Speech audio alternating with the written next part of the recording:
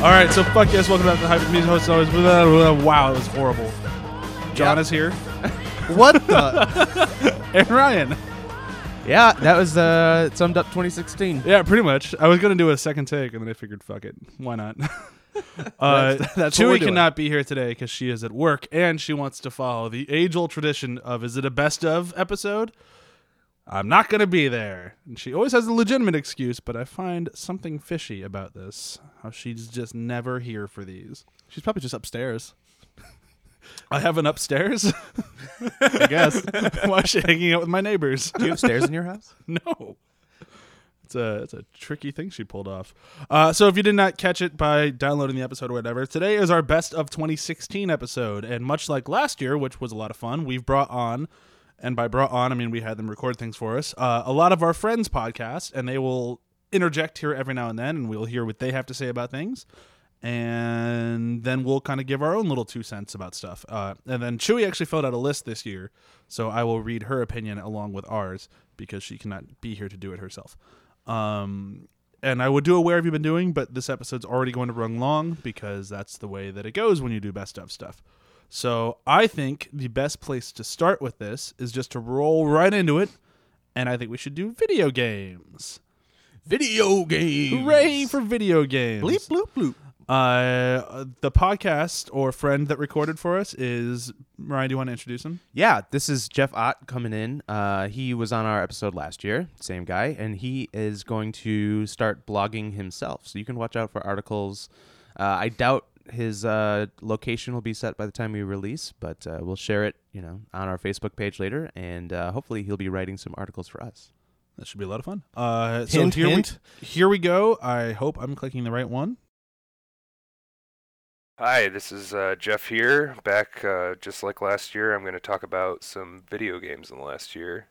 This time I come to you with actual credentials, as I am a developer on Minecraft Pocket Edition and Windows 10 Edition now.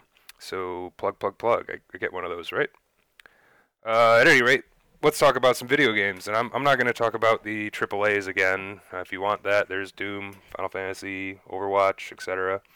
But what I want to talk about is indie games, because I find it extremely more interesting.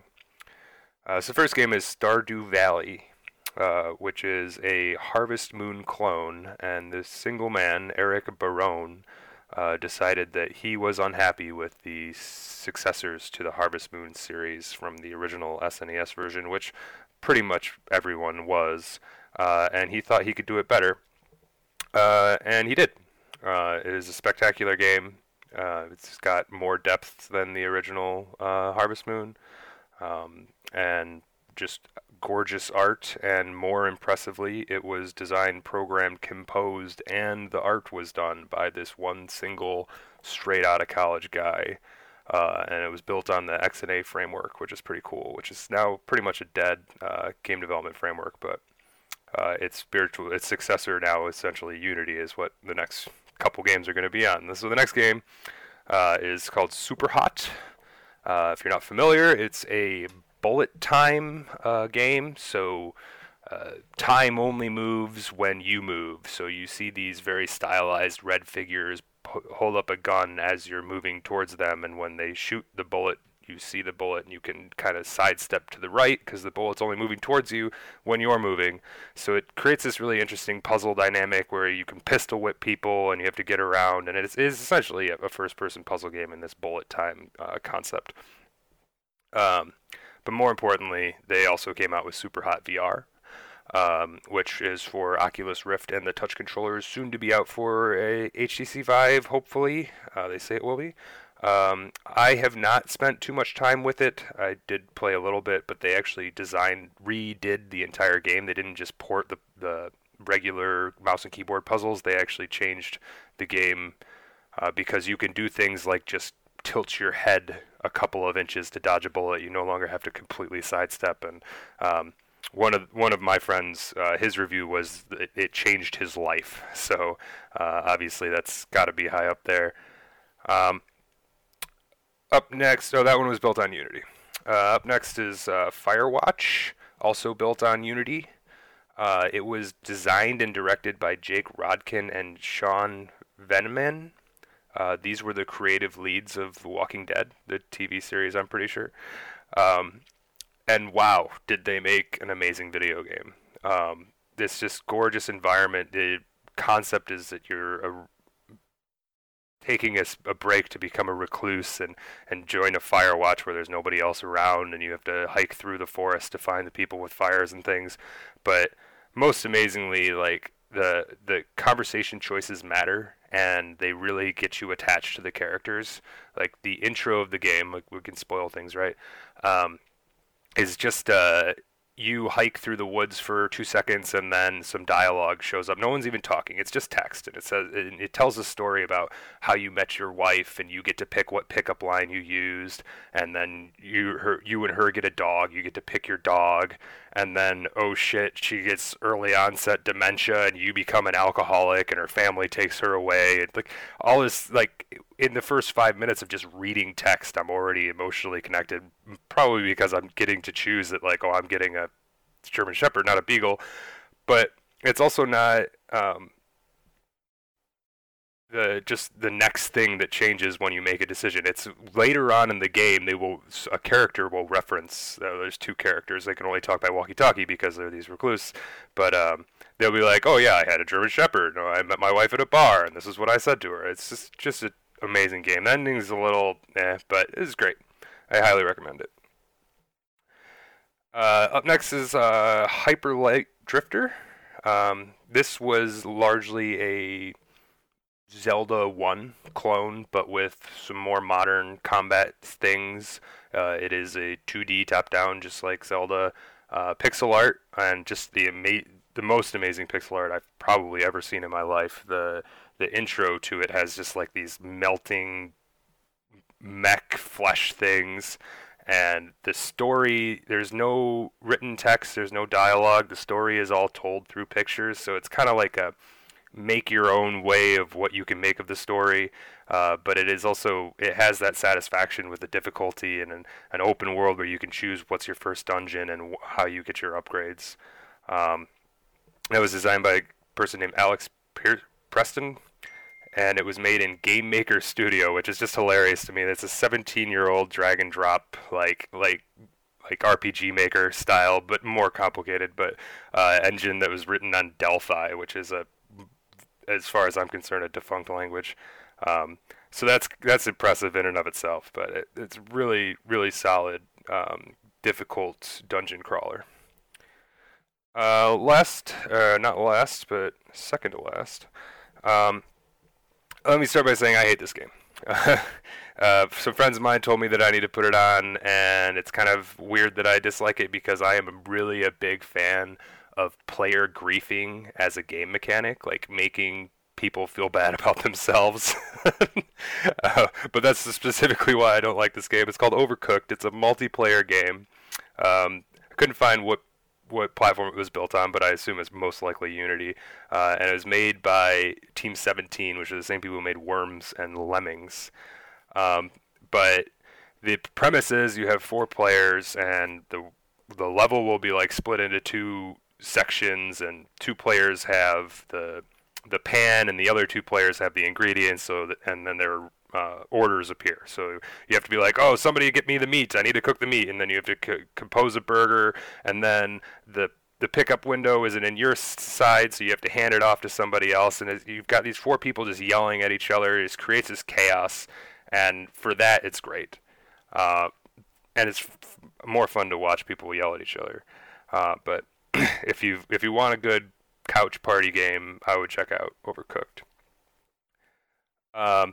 So last on my list is by Jonathan Blow. He was the single developer. I think he had help on the art and some other things on Braid, which, if you're not familiar, was a fantastic puzzle game, platformer puzzle game that used time as a mechanic. And so he spent all his money making Braid. It paid out in dividends. Just giant success. One of the first really big indie games. He got interviewed on NPR for that game, and that was just weird to me at the time. So anyway, he took all that money and sunk it into a new game, spent all of his money, built an entirely custom engine, which is just crazy and nonsense, and he made The Witness, which is a puzzle game where you solve mazes. Sounds great, huh? So I bought it on day one.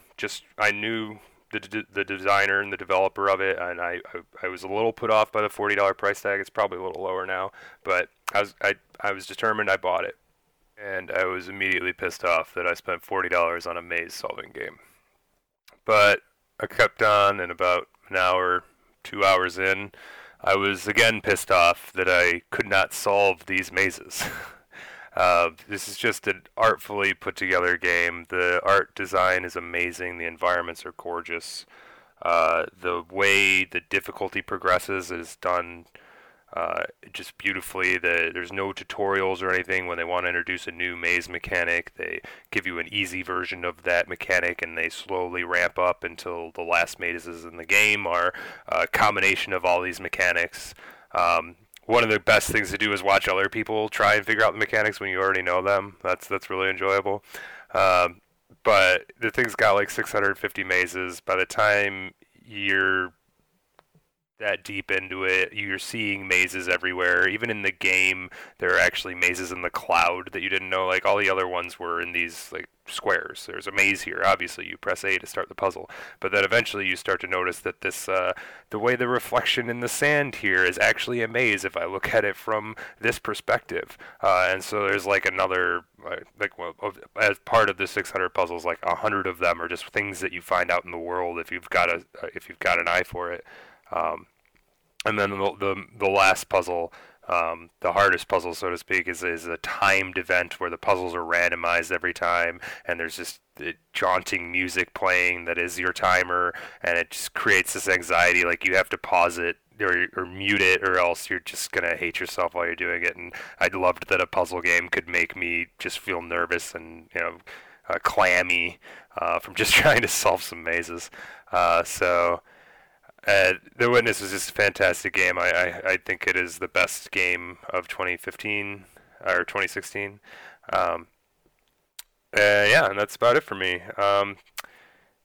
Somebody may notice, maybe not, that I didn't say Undertale. I was going to, but it turns out Undertale came out in 2015, so that's why I left it out. But you should check out Undertale. It's also a great game.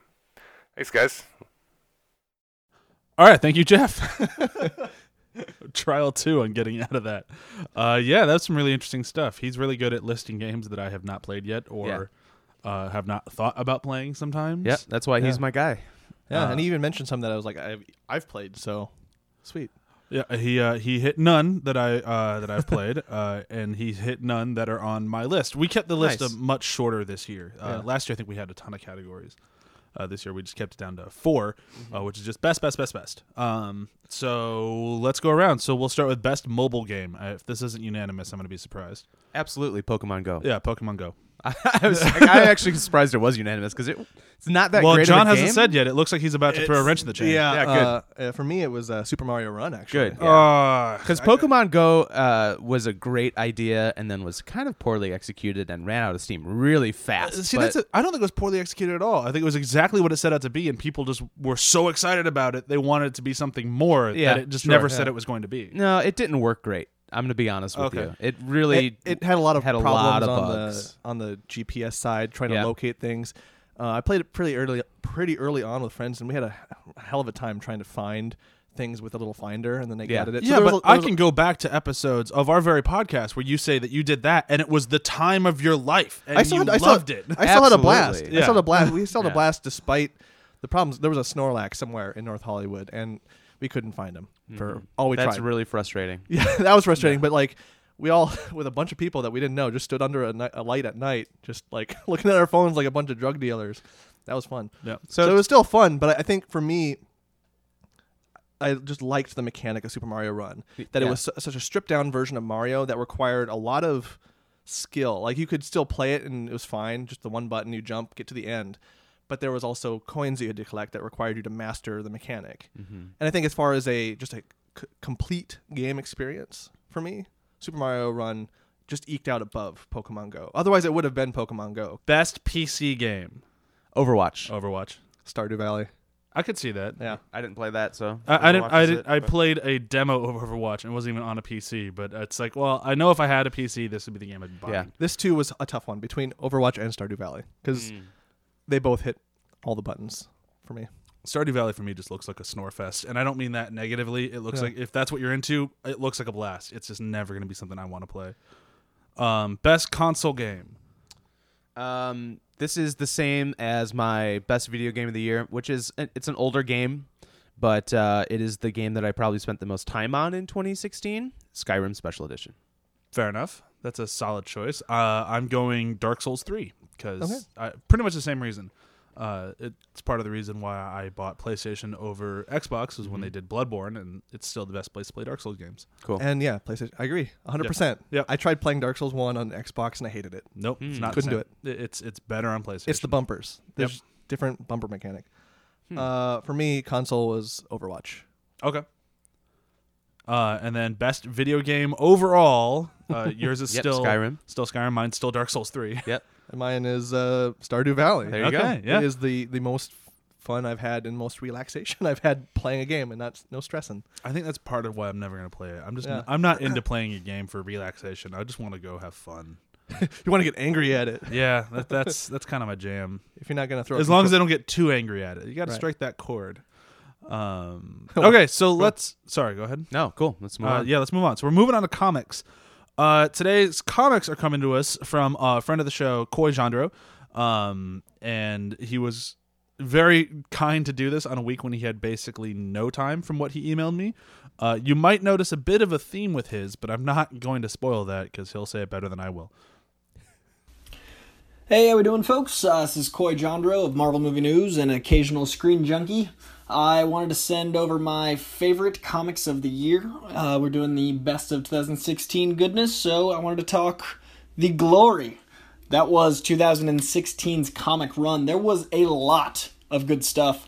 I actually read the most comics across the board in 2016 of any year. I'm a Marvel guy, so my choices are, I'm going to stick to Marvel here. There's a lot of good Marvel. There's enough to easily fill a best of list, but I gotta say, they really hit it out of the park this year. I wasn't as big on Civil War. That was their big major event, but their individual issues and their ongoings were incredible. The best book, I think, in the last 10 years, I would say comfortably 10 years, is the current run of Spider-Man Deadpool. It is written by the original writer of Deadpool, or one of the original writers, I should say, Joe Kelly. He reinterpreted Deadpool to the man we know today, and it is art by the beautiful McGinnis. And it is far and away the funniest either Spider-Man or Deadpool have been in a while. Now, Gary Dugan's doing an incredible run on Deadpool, and I'll get to that in a bit, but this run is the best of both of them, so it gets the top spot. You can read the book and know each different voice is separate, which is very hard to do with these two characters. The art is consistently stunning, and it's the book I look forward to every single month, and I haven't enjoyed a book as much since, I'd say, the early Bendis Ultimate Spider-Man run. Spidey Deadpool is incredible, and the end of the first arc ends in a beautiful Dirty Dancing homage, and you're not prepared for how good this book is. Now, moving on past that, Brian Michael Bendis, my current favorite writer, killed Iron Man this year with an incredible run of two titles. One, Iron Man, and also Invincible Iron Man, which is this incredible James Bond take on the character as told through flashbacks with incredible art, a very different take on the character, a lot of fun. And speaking of James Bond books, the Black Widow book this year did an incredible job, also with flashbacks of telling her story. So check out any of those books if you love the noir, love the espionage. Good stuff. Now that's Invincible Iron Man and Black Widow for Bond, regular Iron Man if you're feeling the Downey Jr. flavor, and hey, who doesn't? It's Robert Downey Jr.'s Iron Man, and that's how Bendis writes him. Now, the strangest book of the year, and the most haunting and powerful, I'd have to say, was the 12-issue Vision miniseries. Now, Vision's not a character that's gotten a lot of love in the past, and this 12-issue run really fleshes, pun intended, the android out. It is a very strange book, and it's the one you think about all week. It's something great. Now, my most surprising book of the year has got to go to Spider-Woman. Spider-Woman is not a character that's been given a lot of love or a lot of talent thrown her way. She is a great character that really put in perspective, Jessica Jones was a Brian Michael Bendis creation because they didn't trust him yet with Jessica Drew, and Jessica Drew then kind of faded into obscurity over time, and now she's back. Now, this Spider-Woman just had a baby, and it's this beautiful story of Spider-Woman basically being a mom and a superhero at the same time, and you feel the love for her child, and it's a really good book. It's just a great book about being a strong woman and really handling your own, and she's a superhero, and she's got her stuff, like, always in a mess, but always together. Check out Spider-Woman. I never thought I'd say that, but it's a really, really good title. Great stuff. Now, All New Wolverine is another tricky book where you've got a girl replacing Wolverine. You've got a new Wolverine. That's Wolverine. So the standard's set high. The bar is really high, and X-23 is an amazing character, but when done wrong, feels like pandering. Feels like, oh, it's Wolverine, but she's a girl. No. This book is Wolverine, and it's really worth checking out. It's got jokes, it's got some interesting clone stuff, it's got some really cool art, it's got some great action, and you really learn to care about X-23, and you don't miss Logan as much as you think you will, and she's a great Wolverine.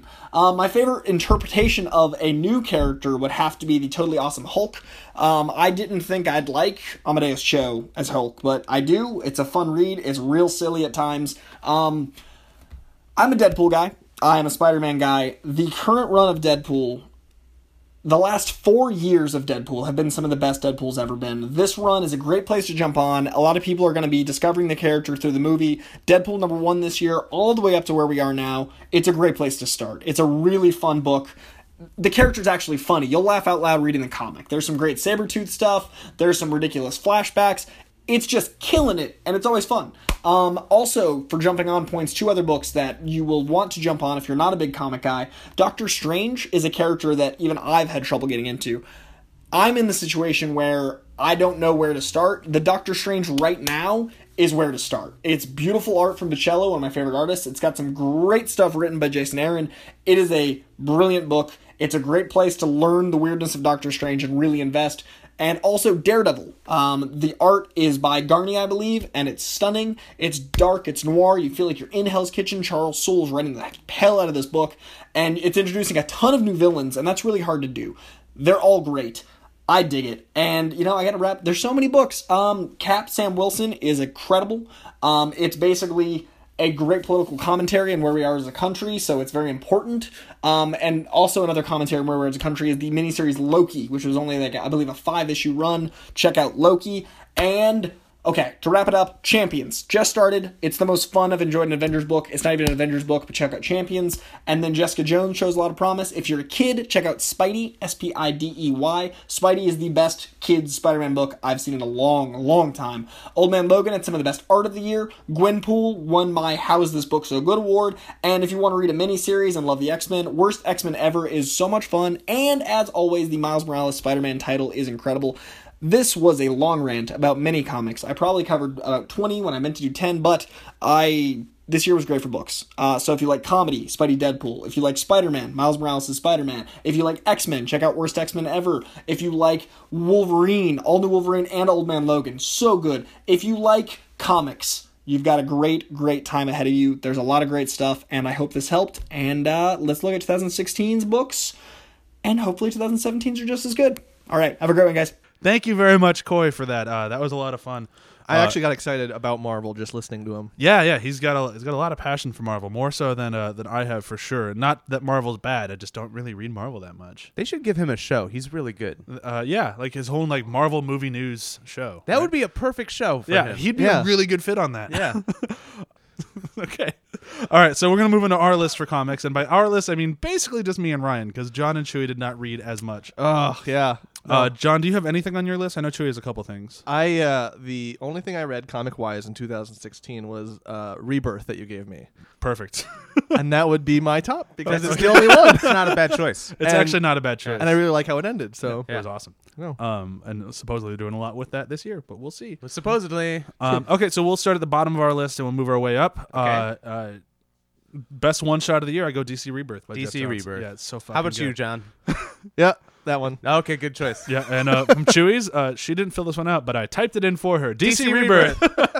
Unanimous. We got this. Unanimous. I was a big fan of DC Rebirth over here.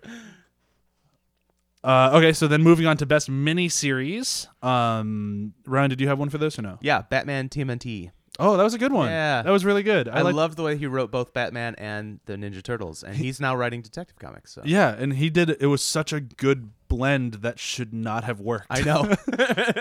But it still has my favorite line from Michelangelo of all of 2016, and I read every TMT book of all of 2016. No, not My Little Ponies video game. No, no, not my Pony Racers. Pony Racers. Yeah.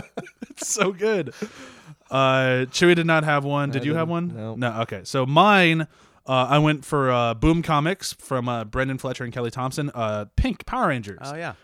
It was a ton of fun. Technically, it will end in 2017. I think it has one more issue left. And if you have ever been a fan of Power Rangers ever in your life, this is the one to pick up. You can skip their main book, which is very good, but it's also very Power Rangers. This one takes place like years after the Power Rangers are over, and she has to get her powers back to save her mom in like some like third world country. And it's like a really cool story of, but I'm grown up. I shouldn't have to be a Power Ranger anymore. But nope, now you have to. And it's just kind of really cool back and forth. And Goldar's there, and he hates her because she always beat him. And they bring in new Power Rangers, and they all have to have these like little pink accents on their costumes, but they're actually really well designed. And I can't speak highly enough for it. It's fantastic.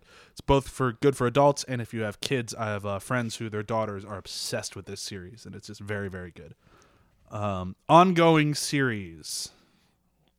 I'm gonna be honest.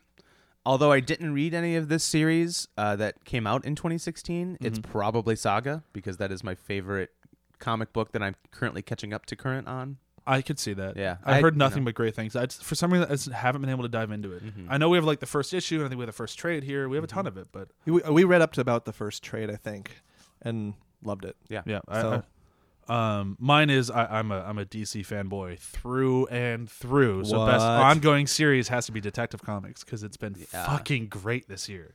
It's been good. Like a lot of the DC Rebirth has been. There's been some that's not so great that I'm not reading. Then there's most of it's all pretty good. Then there's some that's excellent. And Yeah. Detective Comics has been fantastic the whole way through. My qualification for this was a book that had to have released an issue in 2015 and 2017. That's how I qualified an ongoing series. That makes sense. Yeah, and So I Detective didn't- Comics definitely nails that. They didn't start in 2015, did No, they? they started back in the 40s. I thought they weren't running for several years. No, they were always part of New okay. 52. Yeah. Yeah. All right, so moving on to best new series. I went with Rick Remender's Seven to Eternity. Yeah, that's what I wrote down too. Yeah, it's a great book, and if you were lucky enough to jump on right in the beginning, your first issues now sell for $100 if you Yeah. have them just bagged and boarded, and if they're in great great condition, maybe even more. Yeah. Really? I saw a 9.8 went for nearly $300 Jesus. on eBay, and that's common. It's not like one weird bidding war result.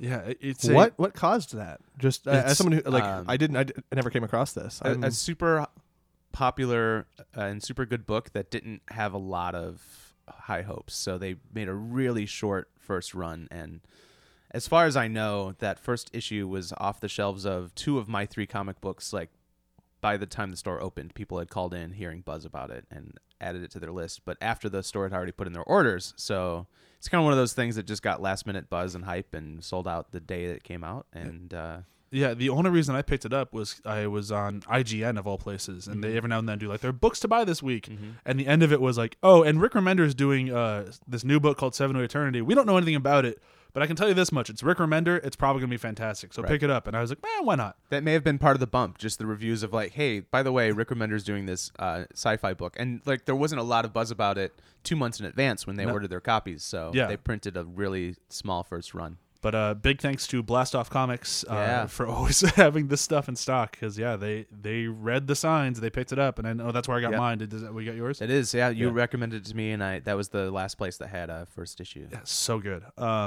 Okay, so best comic book art. Did you have one for this, John? I did not. I'm gonna go with John says DC Comics, DC Rebirth. I can Thanks, agree. John. I agree. Yeah, I can agree with that. Yeah. That was not my list, though. Did you have one, Ryan, that you wanted to go with? Yeah, I have a couple. There's a couple books that I've heard really good things about the artwork. I love Seven to Eternity, but I wanted to talk about something different. That's why I didn't put it in mine either. Yeah, of the things I'm reading, I really am enjoying Jim Chung's Clone Conspiracy. I've always loved his art styles, and for him to be drawing my favorite character, Spider-Man, is just really fun. And his new take on the Jackal's great, and it's just overall good.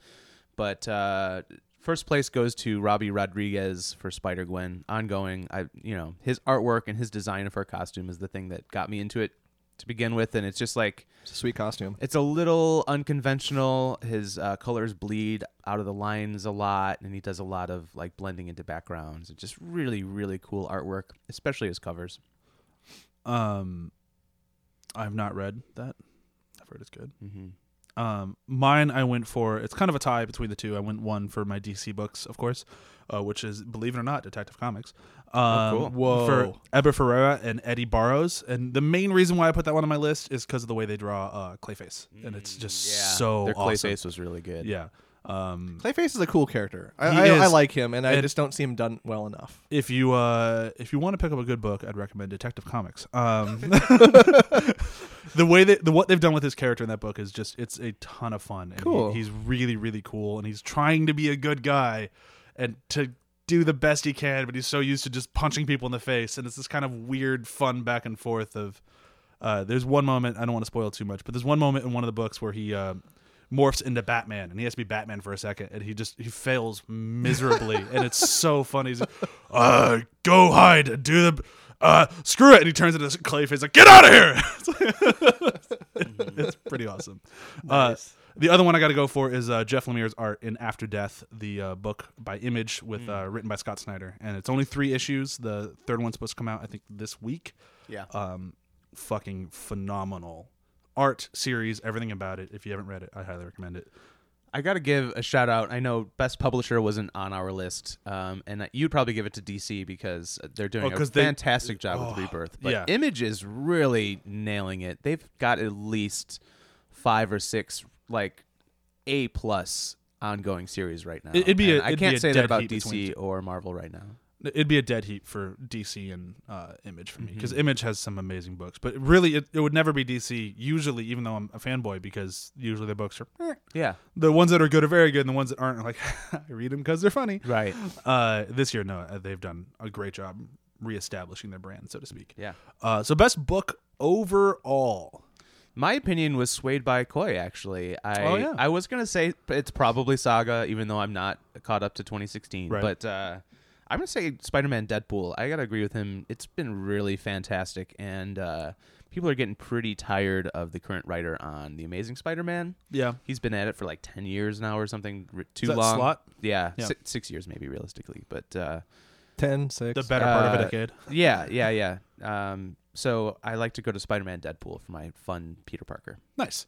Mine is, you can probably guess it, Detective Comics. But I say Detective Comics pre-Rebirth, post-Rebirth, and then Batman pre-Rebirth. So Right. the tail end of Scott Snyder's series was phenomenal, and that ended in the beginning of this year, like the end of the Bloom series, all the way up to his last issue, which was number 51. Oh, that was such a good issue. Is such just an amazing issue of Batman. So if you were never able to read all of the Scott Snyder stuff, I'm sure there'll be an omnibus at some point of just all Capullo Snyder Batman, and then I'd pick that up. If you haven't read it, it's like it deserves a spot on your bookshelf because it's so amazing. Well, that's why when I see his name on anything, I'm just like, I want to read this. It's the only reason I picked up After Death. Yeah. I saw Scott Snyder and Lemire. I'm like, well, fuck it, I'll pick that up. Yeah, I didn't even realize that was a thing because I've been out of it. Yeah. So I want to just because I love talking about comic books, I'm going to throw in a new category last minute. See if you Sure. have something Go for it. this. Old series that you just picked up in 2016.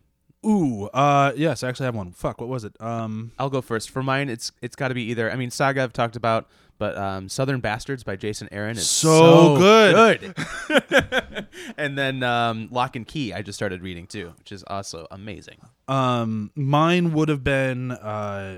I read Final Crisis this year, the old Grant Morrison, not old, but older Grant Morrison, big DC event. Like, the more I've gotten money and been able to buy all the DC books I want to read, I finally felt like, all right, I can dive back into this. I can give this another shot, and I loved the hell out of it. It was so good. That sounds good. I wish DC would get on their like subscription service app like Marvel does. Yeah, because I it would really want really to help read out. all of Batman and Robin by Grant Morrison. Man, that was some good I have stuff. the first volume, and I want to keep going. Yeah, the single issues are fine. It's when you get to the big events written by Grant Morrison, and it's a lot of like, I see. yeah. I have the multiversity over there, and I want to jump into it to see how all the bunny superheroes come into it, but it sounds pretty awesome. So the two things that I did not read for Chewy's, which was best book overall and best comic book art, were a tie for Pretty Deadly, Oh, okay. which she is a huge fan of. I haven't caught up with any of it, but she keeps telling me to, and she says it's absolutely fantastic, and I don't doubt that. I just haven't read it yet. I'm sorry. Nice. So moving on to TV.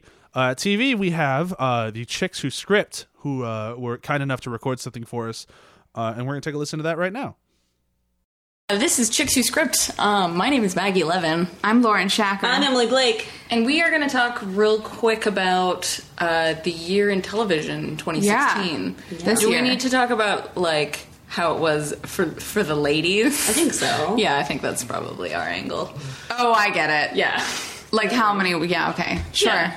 I mean, I started watching TV in 2016. Good job. Thank you. Yes, good job. What did you watch? Oh my God. We watched so many things because we watched a lot of Netflix shows, right? That Yeah. we just inhaled that I've probably even forgotten came out this year. Like Jessica Stranger Jones, Things, Jessica Jones. Oh, yeah. What other great Netflix shows came out? Luke Cage. We watched Luke Cage. You watched the second I season didn't of love it Daredevil. as much as I love Jessica Jones. I watched the second season of what? Daredevil, probably? We did watch all of Daredevil. Yeah. Electra. Geez, what else? Yeah. But we also watched like Pitch. Oh my God. It's just so great. Is everyone watching Pitch? If not, you should If be you watching haven't Pitch. watched it, go back and rewatch all of it because it's great. It's fucking revolutionary. Like Pitch. have you tried God, it? you watch No, Pitch? you gotta So watch good. it. My friend Jeff is Torres on is on it. yes. Jason Holtham. I mean, not shit. Oh, yeah, our guest from before. Oh, he writes on that show. Yeah. Yeah. Oh, Atlanta Yeah. is incredible good. and like revolutionary. I'm telling you, Pitch is revolutionary, you guys. Yeah, we need to watch Pitch. What I else? watched the hell out of Brain Dead, which people do. I love Brain Dead. Nico just started watching Oh, that it's show. fantastic. It's odd, Yeah. but in a way that I deeply love. And then I'm trying to think what else really like. I mean, Mr. Robot had a second season, which was great. I did not love Mr. Robot's second season. I didn't was either. obsessed with the first season season. 1. Yeah. And then season 2, I was just like, this is a really pensive. The show has become super pensive. Yeah.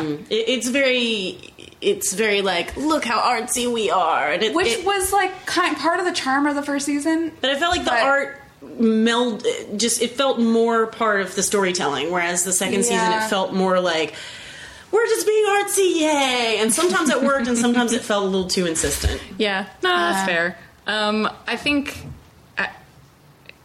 I watched some odd stuff this Tell year, me. guys. I don't know. At the end of the year, I binged all of this series called Versailles. Oh, yeah, I remember which is you saying that. Yeah, it's on Ovation, I think. It's all on Netflix right now, and it's all about the Sun King and the creation of Versailles. I watched a lot of like guilty pleasure type stuff. Yeah. I don't think it was like most years. I'm like, have you ever seen this show? And I'm having way more of that happen Right now. Yeah. Have you seen Catastrophe? No. I heard things. So good. Sharon Hogan, Yeah. who I didn't realize was such like a writer producer. I've only ever seen her as an actor, but she's written all these incredible. Oh my god, I'm an idiot. No, last year was the year that I found Outlander. Oh, Outlander's so good. Outlander is So feminist. television's gift to women. I know have not I know watched that the Outlander. showrunner is male. And one of there are women in that writer's room. Okay. It's a very small room. It's a show that is so for the female gaze. Mm-hmm. It's glorious. It's like it's the equivalent of it's very different than Magic Mike 2 or XXL. Yeah, but it's the same feels. Like Yeah. everything that happens on that show. For just one quick and lurid example, the first sex act that occurs on that show is a woman getting head. That's the first any kind of sex that happens. And it's very consensual, and they contend with, because it takes place a long time ago, they contend with rape situations. But they did rape from male rape as well. It wasn't just women being victimized. Very graphic man-on-man rape that's a little bit hard to deal with at the end of the first season, but the show is remarkable and so well done. And beautiful, and it's on Stars, where they also have Ash vs. Evil Dead, which is also great. I believe that's where they have Black Sails, which is also got a lot of badass bitches on that show. I have not watched Black Sails. I love it. I also love 2 shows this year that are awesome, and I cannot stop talking about The Expanse. I've mentioned it several times on this show. I fucking love The Expanse because it is sci-fi, it's science fiction, it's like this little band of people who happen to find themselves in the middle of all these things between Earth, Mars, and the outer planet, and the Belters. And but it's based in real science. If space travel was a real thing, it's run by Naren Shankar, who ran CSI and has an engineering degree, so they're all very based in real science. But that doesn't stop it from being. It's based on these amazing books, which I'm obsessed with, and it has a really diverse cast because the future is gonna be diverse. Like we're all gonna, if we go out into space, we're all gonna mix together. So like that and my other favorite show, Preacher. Which was amazing this year. They both have 2 just really kick-ass black female leads, and they're both awesome. And I love Preacher because of its bananas nature, and the fight scene where you pull back through a hole in the wall is one of the greatest fight scenes I've ever seen in my entire life. Yeah, totally. It is hilarious. It is graphic. It is violent. It is just all these things at once that just work so well. So for me, this year was Preacher and The Expanse, and I can't stop talking about either of those shows. That's awesome. I'm obsessed with The Expanse. Yeah. And we probably should end at least mentioning I feel like the 2 big television events for this year were very much Stranger Things. That was what everybody was talking about. And it is, I mean, I haven't met anybody that didn't care for it. Yeah. I think it's great. I think it's very referential to all of these movies that we've grown up with, loving, right? Which is great. That's fine. It's in a respectful, interesting way. Yeah. And then the other thing that the most zeitgeisty thing would be Westworld. Which I have mixed feelings about.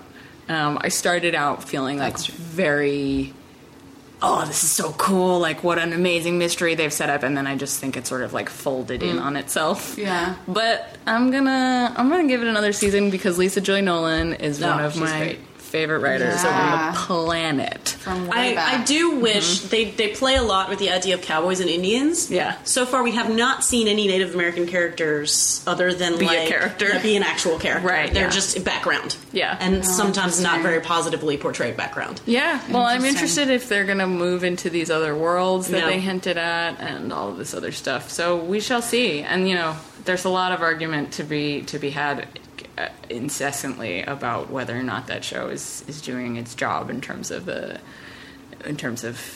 feminist cause. The note, I definitely didn't love the notion at the end that even the awakening of all of these sort of powerful female characters was ultimately incepted by a dude. Yeah, didn't love it. Yeah, I only watched a couple. I did not watch the season. Yeah, but Thandie Newton kills it. But she's amazing. Yeah, and Evan Rachel Wood is amazing, awesome. And also wore a really bitchin' tux to the Golden Globes. Awesome. All right, guys. That was our recap of 2016 television. If you like how we sound, you can catch us at CWS Podcast on Twitter or chickswhoscript.com. Yay! Woo! Bye. Thank you. Bye. That was great. Thanks, guys. Yeah, they did a great job. They did such a good job. And I'm really glad we got them on. I'm just taking notes at this point. What do I need to be watching? Yeah, because I didn't watch any TV, hardly any. I did. I did too. I have answers for this one. I have one answer for one category. This. Come on. Again, I kept this down really low. But John, go first. What is your number one thing? Well, I don't have a. I mean, the only show I saw 2 shows. That would qualify as 2 shows in 2016 is Stranger Things and Game of Thrones. Those are shows, yeah. And Game of Thrones was better than Stranger Things. Okay, so Game of Thrones. So Game of Thrones has to be the by default the best one. So on Game of Thrones, who was your best actor and actress? Lena Headey is really good though too. Oh yeah. Lena Headey. Lena Headey, and I mean, I guess Dinklage. They gave him nothing, and he still made it work. Yep, it's true. Yeah, So- he's good. Okay, so for my best actress of the year, I have to go with Rachel Bloom for Crazy Ex-Girlfriend. That's another show that that would you have keep been talking on there. about, and I have not seen. If I hadn't seen only 4 episodes recently, not from this year, yeah, I would have actually put that on my list. it's fantastic. I only watched a few shows this year. One of them being Westworld. So I picked Evan Rachel Wood, who plays Dolores, and she is just so good at that. Like, she fits right into that melodramatic Western character. Yeah, and she pulls it off. And then to like go blank faced, and I'm really impressed with all of the people playing the androids or whatever on that show. The way that they can like go blank for the robot moments. I forget his name, but the guy in that show, I think, is one who blew me out of the water. Which guy? What does he play? Anthony Hopkins' right-hand man. Bernard. Bernard. Yeah. The guy plays Bernard. I can't remember his name, but that's what Josh was saying about that too. That's his favorite actor on that show. So good. Yeah. He did not make my best actor of the year list, Me which neither. was I can't pronounce this poor guy's name. I'm sorry. It's Mahershala Nailed Ali. Sure. I'm very sorry. I should have looked up beforehand. But from Luke Cage, where he played Cottonmouth. Oh yeah, he was really. He good. was so. He's my favorite actor of the year, just in general, for both that, Moonlight, Hidden Figures. Like, he had a great year, and he is phenomenal and a completely different character in each and every one of these things. Oh, an actor. Yeah, but like, we have a lot of those actors who it's still like, oh, I'm gonna watch this guy be that character. Yeah. Whereas this guy completely dissolves in each and every one of his roles, and he's amazing. And he's the main reason I watched the entirety of Luke Cage, even though he leaves the show about halfway through. I won't say how or why, but halfway through, when he's no longer a thing, it really is not as good as the first half where he is a thing. Fair enough. I went with Jeffrey Dean Morgan, who's one of those guys. Ooh, like, yeah. Oh yeah. he is always kind of the character he is, as far as I have seen so far. He's kind of got that high charisma, but he plays Negan on The Walking Dead, and by all accounts, we should absolutely hate Negan to the core, but I can't stop watching Walking Dead because Jeffrey Dean Morgan is just so goddamn charismatic. I mean, that's the same way for the books. It's like, this guy is fucking horrible, but I love this character. Best episode of a TV show. John, you should be able to answer this one, given what you watched. Yeah. The finale to Game of Thrones. Really, the finale. Yep. It's mainly the blowing up of the Citadel thing. So crazy. It was such it was such a non Game of Thrones moment in terms of its how it was directed, how it was all built. Like the series it felt so Game of Thrones to me. But I mean, like, it felt so well done compared to the rest of the season. I didn't care for a lot of the lead up between season 5 and 6 up to the end, but this end, I was like, I was able to go back and appreciate the build up in season 6 because of this ending. Okay. Because it was like, it put the pieces in place, and after the end of this finale, it's like, there's not much more left of this show. Yeah. It's like, we're now finally like, oh, we've gotten through our filler. We've gotten through our couple of years of filler, and now we're just going to end this thing. I wouldn't go with that episode. I'd dial it back one and go to Battle of the Bastards, which is one of the most well-directed things of TV great. history. Yeah. It is one of the most amazing episodes of anything. Like, it was just the fact that they actually made you believe that Jon Snow is about to die. Like, they nailed it of like, we just got him back. You can't kill him again. It's like, no, he's definitely going to die right now. Yeah, if best scene was on there, that one scene would be the. For me, that whole top, episode is flawless beginning to end. It's like, it's such a great build up to the battle, and then the battle is so good, and then you have the death of Rickon, and like all of it was just like exactly Serpentine. Yeah. There was so much in that episode that I can go back and watch that one episode from the season and still get total enjoyment from it. Yeah, It's a hard one to kind of separate the two episodes because back to back it was just like 1-2 punch. And Yeah, it's totally. like, wow, I was not expecting this from this season. Yeah. And it's like, Ryan, was either one of those yours, or do you have a different best? no, I have a different. That was your official pick, the Battle of the Bastards. Battle of the Bastards, yeah. And that was also Chewy's. I haven't been reading hers. I'll get to her other two in a second. Do you want to fill in the ones that we've? Oh, sure. Her best actress was Lena Headey. Yeah. And her reason was her stank face is only rivaled by her regret face. Yeah. And then she said best actor was Mark Hamill as the trickster because yes, of course. and that was a solid choice. He was so good on the Flash. Yeah, that was really good. And then her best was Battle of the Bastards. Oh, because tension. For my episode, I actually picked the first of Stranger Things. Battle of the That Bastards was was awesome. probably a better constructed piece of television, but that the first episode of Stranger Things, nobody would watch the rest of it. that's right. Because it really is not as good as the first episode. The introduction of 11 and the kids playing Dungeons and Dragons and the Demigorgon and just the soundtrack, I loved. Yeah, the first episode's so... That's kind of what I felt about Westworld, though, too. The first episode's so great, and the rest of it's good. I see. It's just not as good as the kickoff, which is weird because it used to be the other way around in TV. It's like you have to get through the pilot, and then you can enjoy the show. Yeah. Well, that's kind of what Game of Thrones actually did. It's like you kind of have to get through the first... the first of this season. Yeah. And then when you get to these last 2 episodes, it was a different show. It was a good one. So best show overall, I'll read Chewy's first. She went with Sleepy Hollow. Diverse cast, witty writing, and they had the balls to kill a main character. I didn't watch the show. She's been telling me to from the beginning. I've always heard very good interesting. things. I stopped at a certain point because I got kind of tired of certain things that they were doing. Apparently the shakeup in 2016 made the show very good again. So cool. If you gave up, it's a good time worth to come back. Okay, yeah, cool. It's definitely worth to come back from what I hear. Mine was Crazy Ex-Girlfriend because it was the first show in a very long time that made me go, I need all of this in my life. I've got a blast from the past from early 2016. Better Call Saul. Okay, yeah. Yeah, still living up to the Breaking Bad hype that was probably one of my favorite TV shows of all time. So Vince Gilligan and Peter Gould back at it with Better Call Saul. Bob Odenkirk plays just the best shitty lawyer I've ever seen on TV. I still haven't watched a single episode. I know I should because I was obsessed with Breaking Bad. I had such a huge fear that I'm like, what are they going to do with Saul Goodman? It's like going to be this campy crap about him, and who cares? But they nailed it. Yeah, I'll give it a shot. I have a feeling at some point, but who knows when. Okay, so on to the last part of today. Well, we do have one final goodbye question, but the last major part of today, which is movies. And for movies, we have the lovely people over at Front Row Movie Podcast who recorded something for us. Oh, those guys. Craigie Poo. So here we go. Hello, all you After the Hype fans. This is Craig and Jeremy from the Front Row Movie Reviews podcast, podcast for people who actually like movies. And we would like to say a big thank you to all the crew over at After the Hype, Brian, Chewy, Ryan, and Jonathan for asking us to record a quick snippet about the 2016 movies that we really dug. Couple of disclaimers. First, we know that this was a good year for movies, so it's going to be tough to talk about all of them, especially since Brian gave us a 5 to 10 minute time limit. We're going to try our damnedest to keep to that 5 to 10 minutes.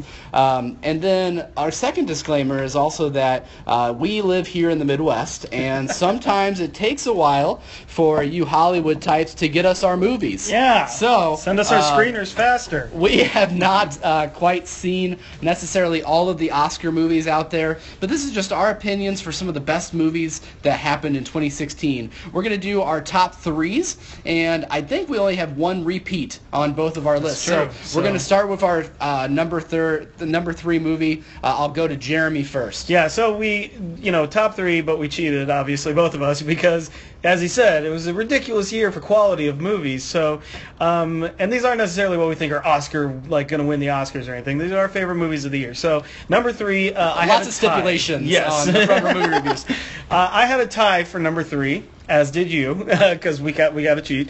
So, my number 3 tie, the first one is Don't Breathe. Now, if you haven't seen this movie, it came out in the summer, so you really got no excuse. But this is one of the best examples of suspenseful filmmaking that I've ever seen. It's labeled as a horror film, but it really kind of isn't. It's really just kind of more of a suspense thriller with a lot of horrific elements in it. But it's led by an amazing, and I think Oscar-worthy performance from Stephen Lang as the main villain. But the director, Fede Alvarez, just went so far to make an amazing film with a lot of suspense. You will be on the edge of your seat the whole time, and the surprises that come are very well earned. My other number 3 is Mel Gibson's Hacksaw Ridge. Now, I know that there's a lot of controversy that always surrounds Mel Gibson now at this point in his career, but I've always maintained that through it all, he is one of the best filmmakers in Hollywood, and he has been for a long time. And this movie really kind of announced his reemergence in that realm. This is action and war filmmaking at literally its best I've seen since Saving Private Ryan. The action scenes are so bloody and intense and really shocking, but the lead performance by Andrew Garfield, he will get nominated for an Oscar for it. I don't know if he'll win, in, but it is an amazing performance that is happening here, and the movie just works on so many levels as an allegory, as a war film. It's just really great. So those are my two for number 3. All right, so my 2 for number 3, I guess maybe one's an honorable mention. Right. I don't know. I love Sing Street. I love Yes. it. Coming from a guy that loves Once and loves musicals and loves ensemble movies, Sing Street is fantastic. And I know that After the Hype has an episode about it, so go back and check out their episode. It's on Netflix right now. Actually, a lot of these movies are already making their way to Netflix a lot sooner than maybe they had in the past. But Sing Street is my first number 3. And then my second number 3 is actually it's a masterclass in acting. I got to see Fences recently with Denzel Washington, directed by Denzel Washington and starring Viola Davis as well, and just the way that they adapted August Wilson's play into a movie with a very limited set, and just the amount of character and everything that went into that movie is just absolutely beautiful, and they really just took it from the stage where they both were doing the performances, both Tony-winning performances in Fences, both him and Viola, a couple of years ago, and adapted to the screen perfectly, and especially in this time, in this day and age, with what we've got going on in our country, to talk a little bit more about black culture and to see some of the struggles that were faced in this inner city Pittsburgh area.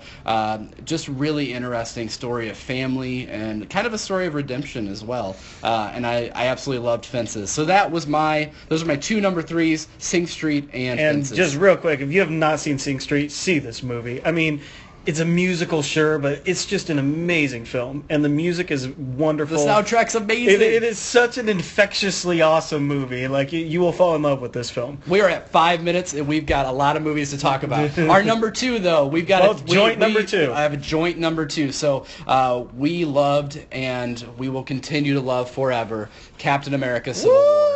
Jeremy, what more to say about this movie? I mean, you take all the characters that we've already known, and you kind of give us a preview to Infinity War. You put all of these people in the same film, and it somehow works.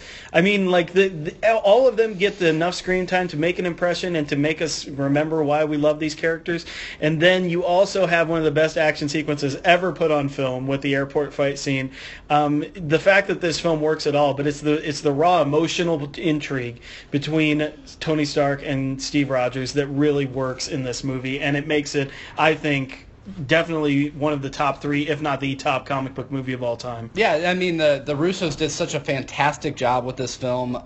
Such a great follow-up. It was a great end to the Captain America trilogy, because yes, it does involve all this ensemble cast, but I still do feel at my heart that this is a Captain America movie, and I get that I'm a Captain America fanboy as well. But there's so much to be said about this movie. We actually did a big full disclosure about this way back when it came out in May. I do not want to disparage any other films in 2016, but it was awesome to see a collection of superheroes work in a movie. And I can't wait to see what we've got coming forward from us. It just brought it to a dramatic high. We've had great drama moments in the MCU, but like this one worked so well because we love these two characters so much, and then the action and the rest of the side characters in this movie, at least, like, just totally work. Everything in this movie works. Absolutely.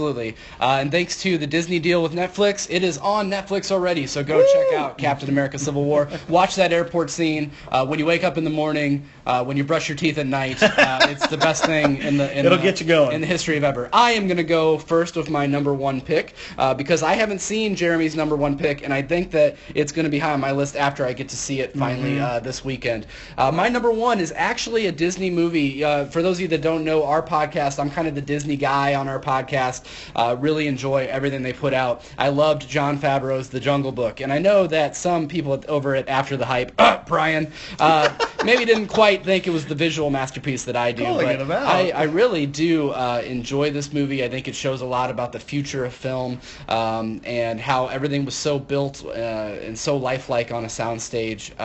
I usually like the practical effects, practical movies, but this was something that I will forever ever enjoy, and also available on Netflix to go check out. But just an amazing movie. Jon Favreau did such a great job of not only introducing us to Iron Man, but also now to Mowgli. And I can't wait to see what he's going to do in the future with Lion King. And I get that this is a kind of an untraditional pick for my favorite movie, but hell, it's my opinion, so get over it. Yeah, that's right. It is great. It came out in April? Yeah, it came out in April. Like, so a long time back, but I think it's got a lot of technical Oscars coming to it come February.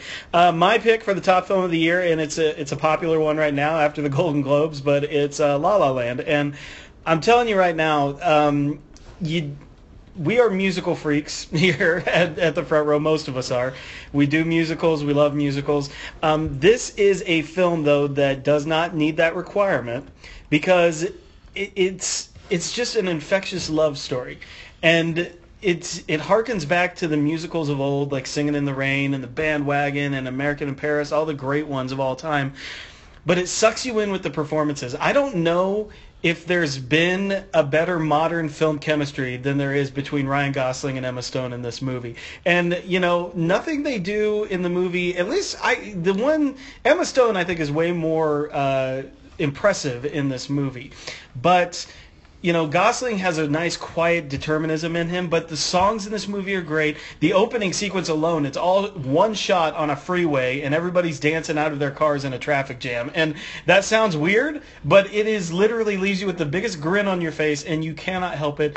This is going to win so many Oscars, and deservedly so. The director, Damien Chazelle, and the writer, he deserves a lot of credit here. This is a musical masterpiece, and it's going to go down in history as one. I can't wait to see it. And so that's kind of our wrap-up. We're going to do some quick plugs because Jeremy took forever to talk about La La Land. What? So you can find us at thefrontrowmoviereviews.com. We also host shows, classics. We dive into film classics, and with our film historian, Brandon Davis. We also have Beyond the Mouse, which is my Disney podcast. We do full disclosures of new movies. We talk about flashbacks of films of the 80s and 90s, hosted by my brother Scott. We also have what other shows do we have? We've got other ones out there. We got Dishes where we talk about our favorite movies. Favorite movies of all time. That's not the regular crew. We have Front Row News to get you caught up on everything that's happening, and of course we do video reviews. We do everything over at the Front Row. We try to get you everything you need to know. Absolutely. So go check us out at thefrontrowmoviereviews.com. Again, thank you to Brian and the rest of the crew over at After the Hype. Keep up the good work. It's phenomenal stuff that you're doing. I can't believe some of the guests that you've gotten, and just keep rocking on, dude. That's right. And I hope that everyone else has a wonderful day, and we will see you in the front row. Bye. Okay, thank you very much to Craig and Jeremy from Front Row, and to everybody else who's always on your shows. You guys always have fun stuff. Thank you for insulting me because of my distaste for Jungle Book, which I didn't hate. I just didn't really like it that much. I want to insult them for their taste of Civil War. Yeah, oh my God, I could do the rest of this thing, we could just skip all of our picks and go, while you're wrong about Civil War, how do you talk about Civil War and not Deadpool? Like, there was one great comic book movie this year, and then one, and like, they went for the five. Well, there was also the masterpiece of cinema that was Batman vs. Superman, but, we can talk about that later. Oh, good Lord. It actually made my list. It's on mine, too. It made one of the things on my list, and you'll probably know what it is. Okay, so we're going to go through our list here. We're going to start with Chewie, and we're going from the bottom of our list to the top for the people around the table. So we're going to start with Best Special Effects, and Chewie went with Rogue One. I went with Fantastic Beasts. Me too. Wait. That didn't sound like me. I went with Rogue One. Chewie went with Fantastic Beasts. I was like, wait, what? Why did I pick Fantastic Beasts? I didn't really. Like I picked Fantastic Beasts. Chewie picks Fantastic Beasts because she wants to cuddle with all the animals. I don't want to cuddle. I just want to look at them through 3D goggles. It was a unbelievably well designed film. Like, the beasts look great. They look exactly like I want them to look like when they talk about in the books. Yeah. The Niffler was awesome. Yep. So good. John? So out of the movies I saw, I didn't see the ones you mentioned. Of course. So I'm going to use Warcraft because of the non-human elements. They were so good. And you didn't pick Rogue One for the non-human elements? Like Tarkin and Tarkin and Leia. It was weird. I think that's why I put it on Rogue One. I did this all yesterday while I was watching other movies, so I don't really remember my reasoning behind it, but I know I like the special effects in Rogue One. Yeah. No, Rogue One was fine, but like there was a couple moments where I was like, I had to get into I had to suspend my disbelief again. Yeah. I had to go back and resuspend it. Go back into the BIOS and resuspend my disbelief. Right, and so restart in safe mode. It's a matter of degrees. I had to do that twice for Rogue One and maybe only once for Warcraft. Fair enough. But like Fair the enough. things that weren't human elements in Warcraft were unrivaled, I felt. Okay. Cool. I want to throw in something here that is not digital special effects, but practical special effects. Ooh. Green Room. Yeah. Great. Oh my God, they were so good. I think I'd probably go Green Room as well. Yeah. The effects in that movie are fantastic. Okay, so then we're going to go with best costumes. Chewie went Batman vs. Superman. # #DatBatass. All right. Fair enough. I gave the guy a shout out. It's Michael Wilkinson from Batman vs. Superman, but I kept the same thing because I love, and I'll explain it really, really quickly. Marvel does a great job of making realistic looking superheroes. They take these comic book things and shift them into a real world, and it looks great. Yep. I'm not saying it doesn't. Michael Wilkinson took the DC comic book heroes and they went, we want them to look like DC comic book heroes, and stuck to it. So you have them looking like the comics, and that's what I wanted to see, and I really loved seeing it. Fair enough. I went with Rogue One for the same reasons because it looked So like good. Star Wars. It really does look like Star Wars. I don't know how intentional it was, but they gave Captain what's his name, Andian. I already forgot. Literally the main character, Diego Luna, but they gave him a coat that looks exactly like what people thought Han Solo's coat looked like in The Empire Strikes Back, because there was toys that came out with that mispainted blue. Cassian Andor? Cassian Andor. That's his name. There we go. I still got it. Andian Castor. Calrissian. And, so yeah, he's got the Easter egg Han Solo jacket on. I mean, Felicity Jones was great.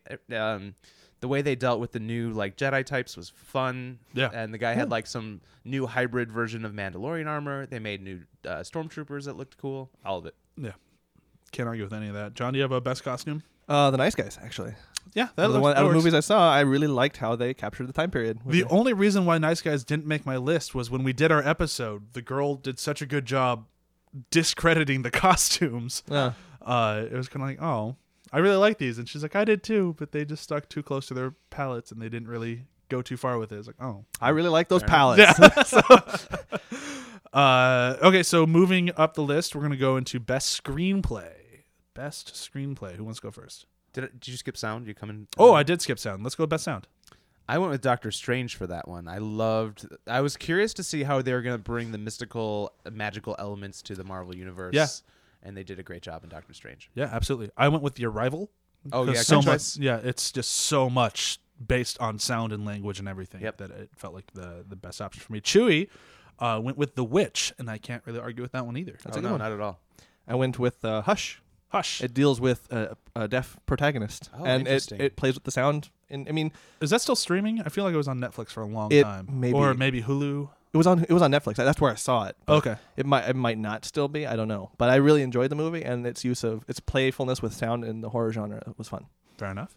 Okay, so now back to best screenplay. I went with Eric Hessier for The Arrival because Nice. the entire movie's about language, so you'd have to have a pretty solid screenplay. Fair enough. I went with Taylor Sheridan for Hell or High Water.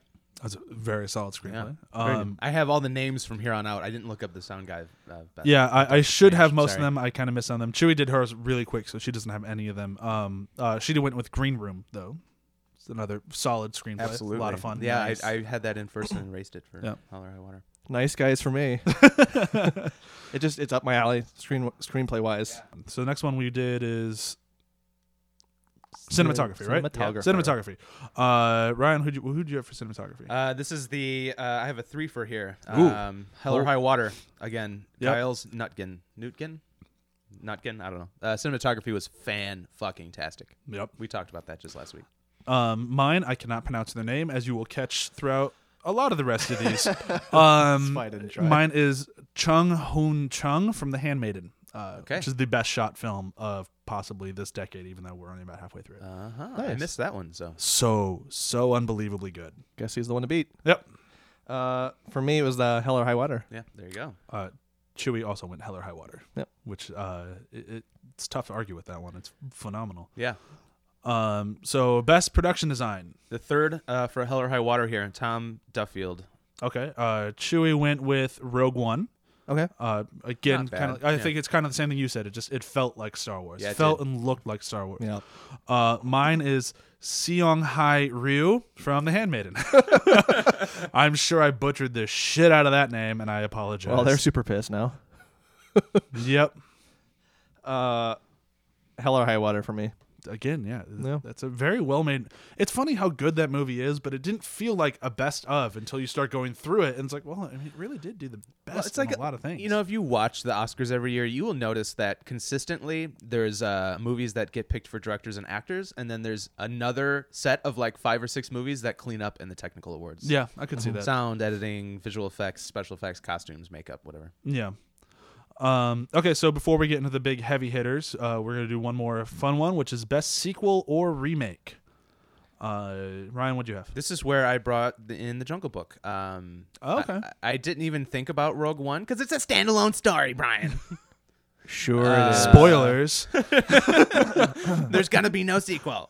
But Jungle Book did a pretty good job of bringing a classic to the big screen. Fair enough. John, what'd you have? Rogue One. Chewie went Fantastic Beasts, which I didn't put it that high up on my list, but I know she had a fucking blast with it. We saw it twice. I thought it was a really good movie. It's so nice you saw it twice. Yeah. Technically not a sequel or a remake. It's kind of well, neither is Rogue One, but that's on what my I'm list. saying. That's why I win this round. Are you keeping score? I'm like 10 points ahead. Well, either way, I go with Rogue One, as does John. So the only one who has a legit sequel or remake is Brian with Jungle Book. The rest of us are just not fans of sequels and remakes, I guess. To be honest with you, when this came up and I looked down the list of movies, it seems like we're actually coming out of the funk of sequels and remakes. I think we kind of are, with the exception of the comic book world. Yeah. I think we kind of are. Yeah, with the exception of the franchise films. Yeah, absolutely. Yeah, because I was really tempted to put Batman vs Superman, but that one didn't qualify as a sequel or remake to me, even though it kind of is a sequel to Man of Steel and kind of a remake of Nolan's Batman. Yeah, movies. It's kind of that, but it's that one felt a little too much of a stretch for me. But I was fine with Rogue One for some reason. Okay, so moving into the best actor, actress, and director, and then we have one more question before we get into best films. So best actress, Chewie had down Amy Adams because she deserves it. I almost went with Amy Adams, except this truthfully wasn't her best performance. I mean, you're talking about for Batman versus Superman? I mean, she was good in that movie, that's all I'm saying. But this was Chewie's choice, and she did not. I asked her for which movie. I'm like, just say which movie. And she went, because she deserves it. Well, okay. So then. it was for Batman versus Superman. It could have been Batman vs Superman. It could have been Nocturnal Animals, which she hasn't seen. Or it could have been The Arrival. But it could have been any one of those, or just the collection of all of them, giving her the best. I can agree with that assessment. Yeah. John, what do you have? I had, let me see if I can actually get this name pronounced. Oh, God. It's Felicity Jones. It's not that hard. Auli Cravalho from Moana. As a first-time actress, nailed it with her role. Fair enough. In both singing and acting. And it's like, singing is hard. Yeah. As someone who cannot sing, I know this. Yeah. And it's just to go from not acting to acting and do such a good job in like just the hardest medium, like voice. Yeah. Is for me amazing. So I liked what she did. I went for a similar choice because it's her first feature role. She'd done a few short films, but this is her first feature role, and it's Tyree Kim as Suk-hee in The Handmaiden. Nice. I should have seen that movie. You picked it a lot. I did. It is one of the best movies of the year. It is near flawless filmmaking in every way, shape, and form. But it did not get my director or best film. But it is one of those ones that it does everything else so perfect. You have to see it. And this girl is phenomenal. Like, you are with her every step of the way, and like there's so many twists and turns, and you feel them all with her. It's great. So great. This one was actually hard for me. There were no standouts like Ex Machina was a couple years ago or last year for that. But I went with Anya Taylor-Joy for The Witch. She's really good in that. She's the main reason I want to see Split. Like I'm going against my greater avoid M. Night Shyamalan at all costs. Like, but she's in it, and she's really good. I've seen a lot of people who are like avoid M. Night Shyamalan and being like, yes, see this movie. I've heard that, and then they won't say anything more. I'm like, oh, really? Interesting. It is the first positive reviewed film he's had in over a decade. Wow. Okay, so best actor. I'll go first. I have Ryan Gosling for a mix of Nice Guys and La La Land. Okay. Because in the same year, doing both of those starkly different roles is always very impressive, and he did a great job with both of them. Yeah, and he also had to do singing, which again, not very Which, easy, and he's not very good at. But he tried, damn it. Yeah, and he didn't do too bad. Like no, he did fine. He was not Russell Crowe in Les Mis or Johnny Depp in anything. Yeah, like he was compared to the other actors. Like I'm not really a singer. He did great because the other times this has happened, it's like oh god. You could have found someone else. And he has a great tune to sing. Like they gave him a good tune, a good haunting tune to sing. Yeah, it's a very good thing. It's not a lot of range, so he doesn't really have to stretch too much. It worked out well for him. Yeah. What'd you have? For me, in the same way that Chewie had for, like just in general, I'm going to do for Ben Foster. No shit. That's what Chewie put down too. Yeah. Because he was both in Warcraft, a very phone it in movie, and then Hell or High Water, and the fact that he just gave his all for both of them. I don't know, like A for effort on his part. It's exactly what Chewie put down. She said because he made two memorable performances that next to each other make no sense. That's great. I have two answers for this. The actual probably the best actor this year would probably go to Jeff Bridges or maybe Anton Yelchin for Hell or High Water, Green Room. They were both really great performances in really great movies, but the hardest working actor of 2016 was definitely Will Smith because he carried all of Suicide Squad on his shoulders by himself. Yeah. I'm just happy the Suicide Squad made somebody's list. I'm tearing up over here. Even I know it's shit, but I still like it. Oh, it's Will Smith though, man. He's really good at it. So is Viola Davis. And the whole cast. It's just a great movie, right? Right? No? Sure. Shit. Oh, boy. All right, so Best Director. I'm going to let Chewie go first on this one because she had the most emotional response to Best Director. She went with Gareth Edwards because he made her cry for non-mushy reasons. Yeah. She took so much away from Rogue One. I loved Rogue One. I wish I could love it as much as she did because that movie just meant the world to her, and Gareth Edwards gave it to her in a silver platter. It is very, very well done. I went with Barry Jenkins from Moonlight because that movie is phenomenal. And if it had even the wrong moment directed, even the best moment, like there was no room for slack in that movie. Like it is all just like a tightrope walk of like acting, performance, and scene and everything. And you need someone who can handle all of that and make it work in a way that's not. It's not a message movie about like coming out. It's not like about gang wars. It's just about one guy and his life. And you nailed it. It's like the most impressive work of a director I've seen in a very, very long time. I could give it to Gareth Edwards for like a visionary sense of the director because he definitely took all of the right ideas from what we loved about A New Hope and brought it to this Star Wars remake or story, whatever. But as his performances just kind of felt a little flat to me, and it may have been intentional that they were going for a little more fantasy reading, like in A New Hope. George Lucas was kind of a young director at the time as well. I would agree, but you look back at his other films, and that's kind of a common thread from Monsters to Godzilla. Yeah. He kind of has that. He's really good with big ideas, but getting the character performances, he's not quite there yet. I think he will, though. He's a very entertaining director to watch. I agree. So I went with Robert Eggers for The Witch. Solid choice. Yeah. That was my number 2. I was almost there, and then number 3 was The Handmaiden. Go figure. Oh, my number 2 was going to be The Green Room. Oh, yeah. Fucking great movie this year. John, what do you have for Best Director? So I've been waffling back and forth on it for a little while, but I'm going to ultimately go with Damien Chazelle for La La Land. Yeah. And because of, I know La La Land's fairly similar to Whiplash, but both those movies know the genre they're playing in and really have a handle of the format and how it translates to film. And so this like, with this as his like second movie being as skillful as it is, like it's a lot of work doing a musical, and a musical that's so amorphous as La La Land. Yeah. It was not an easy task. And his sense of music is a benefit to film. Yeah. It's he's one of those guys who's very, very exciting to watch. Kind of like Gareth Edwards and so it's a tough one because I also very much appreciate Gareth Edwards. Yeah. And all those so there was some top. Yeah. This one was hard for me. Actually. All right, so before we get to Best Film, I'm going to ask these 2 questions. What's the 2016 movie that you missed that you really wish you hadn't? Chewie's, I could not disagree with her more in this one. I am so fine with missing this movie. She went with Tarzan. Oh, I was so okay missing that movie. Yeah, me Part too. of the reason she missed it was because I was like, "No, I'm good." yeah. So I apologize to Chewie for her missing that Well, thing. Handmaidens is going on my list because it got Okay. so many viewer awards. But I wrote down Moonlight. Okay, Yeah. Moonlight, both phenomenal movies. I went with A Monster Calls Oh, because I heard don't that it know was anything about it. absolutely great. Even though a lot of people told me I should not see it because it's all about losing a parent, and I was like, well, I think I could still see it though. It looks like a really great movie, and I heard it's phenomenal. So it's out. Wow. Okay. It came out. It was like one of those movies that came out in like 2 theaters at the end of the year, so it could still be up for Oscars. Gotcha. Yeah, but you can. It's still in theaters now. You can. So I saw a Facebook ad for it the other day. And I was like, wait, this is a movie? So Yeah. like, Yeah. you guys got to get working on that advertising.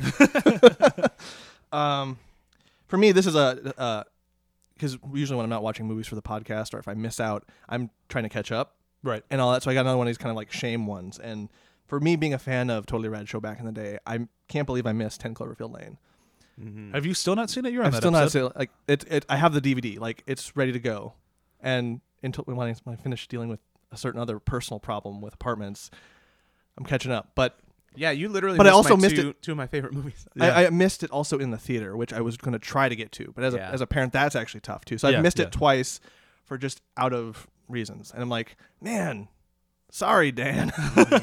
Okay, so what's the 2016 movie that you saw that you went, fuck, why'd I watch that? Chewie and I tie on this one. We both put down Sausage Party because fuck that movie. I Okay, missed that one, interesting. and I'm okay with that. Oh, it's fucking garbage. I actually wrote down Batman versus Superman. Yeah, me too. Oh, But you're both kicked off this There- podcast. I'm changing my mind at the last second because there was a Oh. movie that I saw and I hated it so much I actually blocked it out of my memory, and that was Warcraft. I still remember Batman versus Superman, and I actually saw it twice, so I enjoyed it enough to watch it a second Yeah, time I saw it for some twice. scenes. But Warcraft paid off in zero ways for me. I didn't enjoy the action. I didn't. There was enjoy a the sheep in action. it. Oh, I did like the sheep, and I like the Murloc gurgle. So Yeah. there's a couple of things. Yeah. And John, yours was also Batman vs. Superman? Yep. Yeah, you're fired. There goes the website. Shit, you're rehired. No, let's okay. be serious. I would never do that. I have a code. It's HTML, CSS. Yeah, you've got a lot of lines of code, don't you? I assume there's more than one. At least I hope. Okay, so we're going to go for Best Film of 2016. Mine did not get a single award on the entire list of mine, but it is still what I think is the best movie of the year because I've watched it the most. Sing Street. Because fuck, that movie's great. Yeah, you've been singing that praises since you saw it in the theater. Oh, I love the hell out of it. It's so good. It doesn't. I don't think any of the working parts are the best of the year. Right. But it came together the best for the end product. Chewie's was Hell or High Water. John, Nice guys. nice guys, solid choice. Again, just it's my cup of tea in terms of humor, action, and Ryan Gosling. Yeah. So Ryan Gosling and Russell Crowe both going against type in comedic roles. Fucking great Yeah. to watch. I mean, we haven't talked about the is it Shane Black? Is that his Yeah, name? Shane Black. The mastermind. I mean, he's always does a great job. yeah, it's rare to watch one of his movies and go, eh. Yeah. Like even Iron Man 3 I still like for these Shane Black moments. Absolutely. Like Yeah. I don't think it's the best Marvel movie, but No. like the Shane Blackiness of it, fucking great. Yeah. So I have really up in the air about my best film. I have so many good options. There was one movie, the one movie that came out in 2016 that I will watch over and over again, and it will always be a great time. And it was like a breath of fresh air in the genre. Is Deadpool. Yep. But at the end of the day, it is kind of a superhero movie for kids. So the other movie, For kids. for kids. Interesting. Trust me. Trust me. They tell you not to bring your kids, but it's for 13-year-olds. Oh yeah. Yeah, Okay. I don't mean when you little say kids. kids, I imagine like kids. Teenagers. No, yeah. Okay. it's for definitely. teenagers. Absolutely. But I walked out of the green room and just went, oh my God, what a fantastic piece of filmmaking. And I loved everything about it. All the actors, writing, directing, cinematography, green room. I think Green Room would be my number 2. Yeah. I was really. It's one of those movies where I don't know why it doesn't hit the number 1 spot for me. I honestly don't have a good answer because when I watch that movie, it's like this is everything I want in a movie. Yep. So unbelievably well done. They should show that at film school. Yeah. Well, that's why people shouldn't get what they want. Right. Yeah. Because then it will never reach number 1 on anyone's list. Right. There's so few things in that movie that don't work. Like it's next to nothing. That movie is damn near flawless. Fucking great. Okay, so as our final goodbye question, you're going to have to stick around for the answer to this thing because I'm going to do our plugs before it. It's going to be the 2017 movie that we are the most excited for. I've got an interesting answer. You should stick around. Yeah. I don't think anyone's expecting mine. So still stick around. So our website, athpod.com. You can find us there. You can also find us on Twitter at @ATH_podcast. You can find us pretty much everywhere else online at ATH Podcast. You can email us at athpodcast@gmail.com and follow us on Facebook, rate and review us on iTunes, which would be great. You did. I wanted to talk about something you put on the list to send out. The best thing about 2016 that wasn't on the list. Oh, that was going to be my final goodbye question. We can do both. We'll do both. Okay, yeah. So if you stuck around this long, you get 2 questions for the price of 1. How do you like that? Okay, so what's the 2017 movie that you're most looking forward to?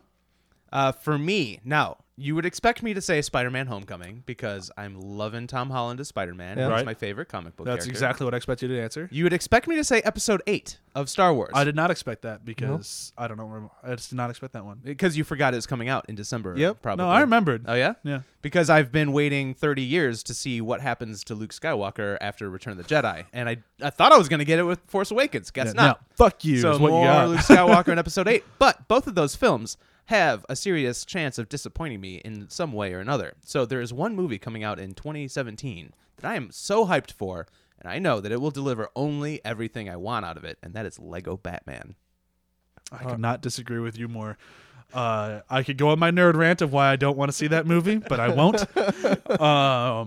My 2017 movie that I am the most excited for, it's a sequel, long coming, and I could not be it's more important to me than any other movie coming out this year, and I could not be more thrilled. Power Rangers. Trainspotting 2. Oh, okay, good. Yeah, that'll be good. Chewie's is Kong, and she said because that poster. All right. It looks fun. I think Kong looks like a blast. Sure. I don't think it'd be my number 1, but yeah, I'm totally excited to see it. John? I like weird sci-fi that might not pan out to anything. So Valerian and the City of a Thousand Planets. nice. Oh, that looks so good. too. Yeah. Luke Besson going back to sci-fi. Hooray! Life actually looks good, really. Yeah, really Life looks good, yeah. Jake Gyllenhaal, yeah. Okay, so then for our absolute goodbye to 2016, get the fuck out. Woo! What is the number 1 thing that we did not talk about today? I'll let Chewie go first. She said the villain Zoom on Flash because he was a great, evil, super scary villain with a great ass. Mine, I'll go really quick. Mine was a podcast that I've been listening to that started in 2016, and it is absolutely phenomenal and weird and out there and quirky and just the best thing you can listen to if you like podcasts at all, which if you listen to this, I assume you do. It's the Orbiting Human Circus. All right. And it's so good. Put that on my list. John? Cool. For me, it's a podcast I started listening to. It used to be called Vice's New Gaming Podcast, but they turned into Waypoint Radio. And they're 2 times a week, and I really like the games discussions and video games criticism that they do. Cool. They do some really great stuff on their website, too. So, check them out. Yeah. Cool. John, so my best thing call you John. Yeah, my best thing of 2016 overall, that rain delay. Game 7 of the World Series. After the 9th inning, scores tied, Cubs Indians. There's a rain delay, and the Cubs have a rally in the clubhouse and come back and win the World Series for the first time in 108 years? Sounds about right. Yeah. That was pretty awesome.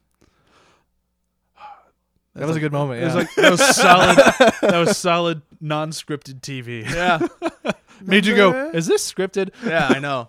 Okay, so again, thank you to everybody for listening, for joining us throughout 2016. Look forward to, we already have a couple episodes out about 2017, and then we have more coming up. Next week is Don't Breathe, right? Yep, Don't Breathe. Very excited for Don't Breathe. I fucking love that. And then we'll movie. come back and re-edit my parts of the podcast. Yeah.